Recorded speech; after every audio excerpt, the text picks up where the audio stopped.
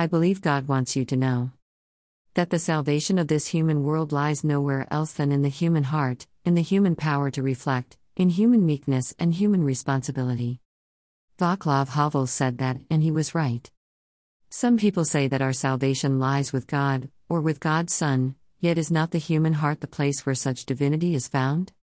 Therefore open your heart, and open to your heart, that you may hear its call to reflect, to be meek, and to be responsible.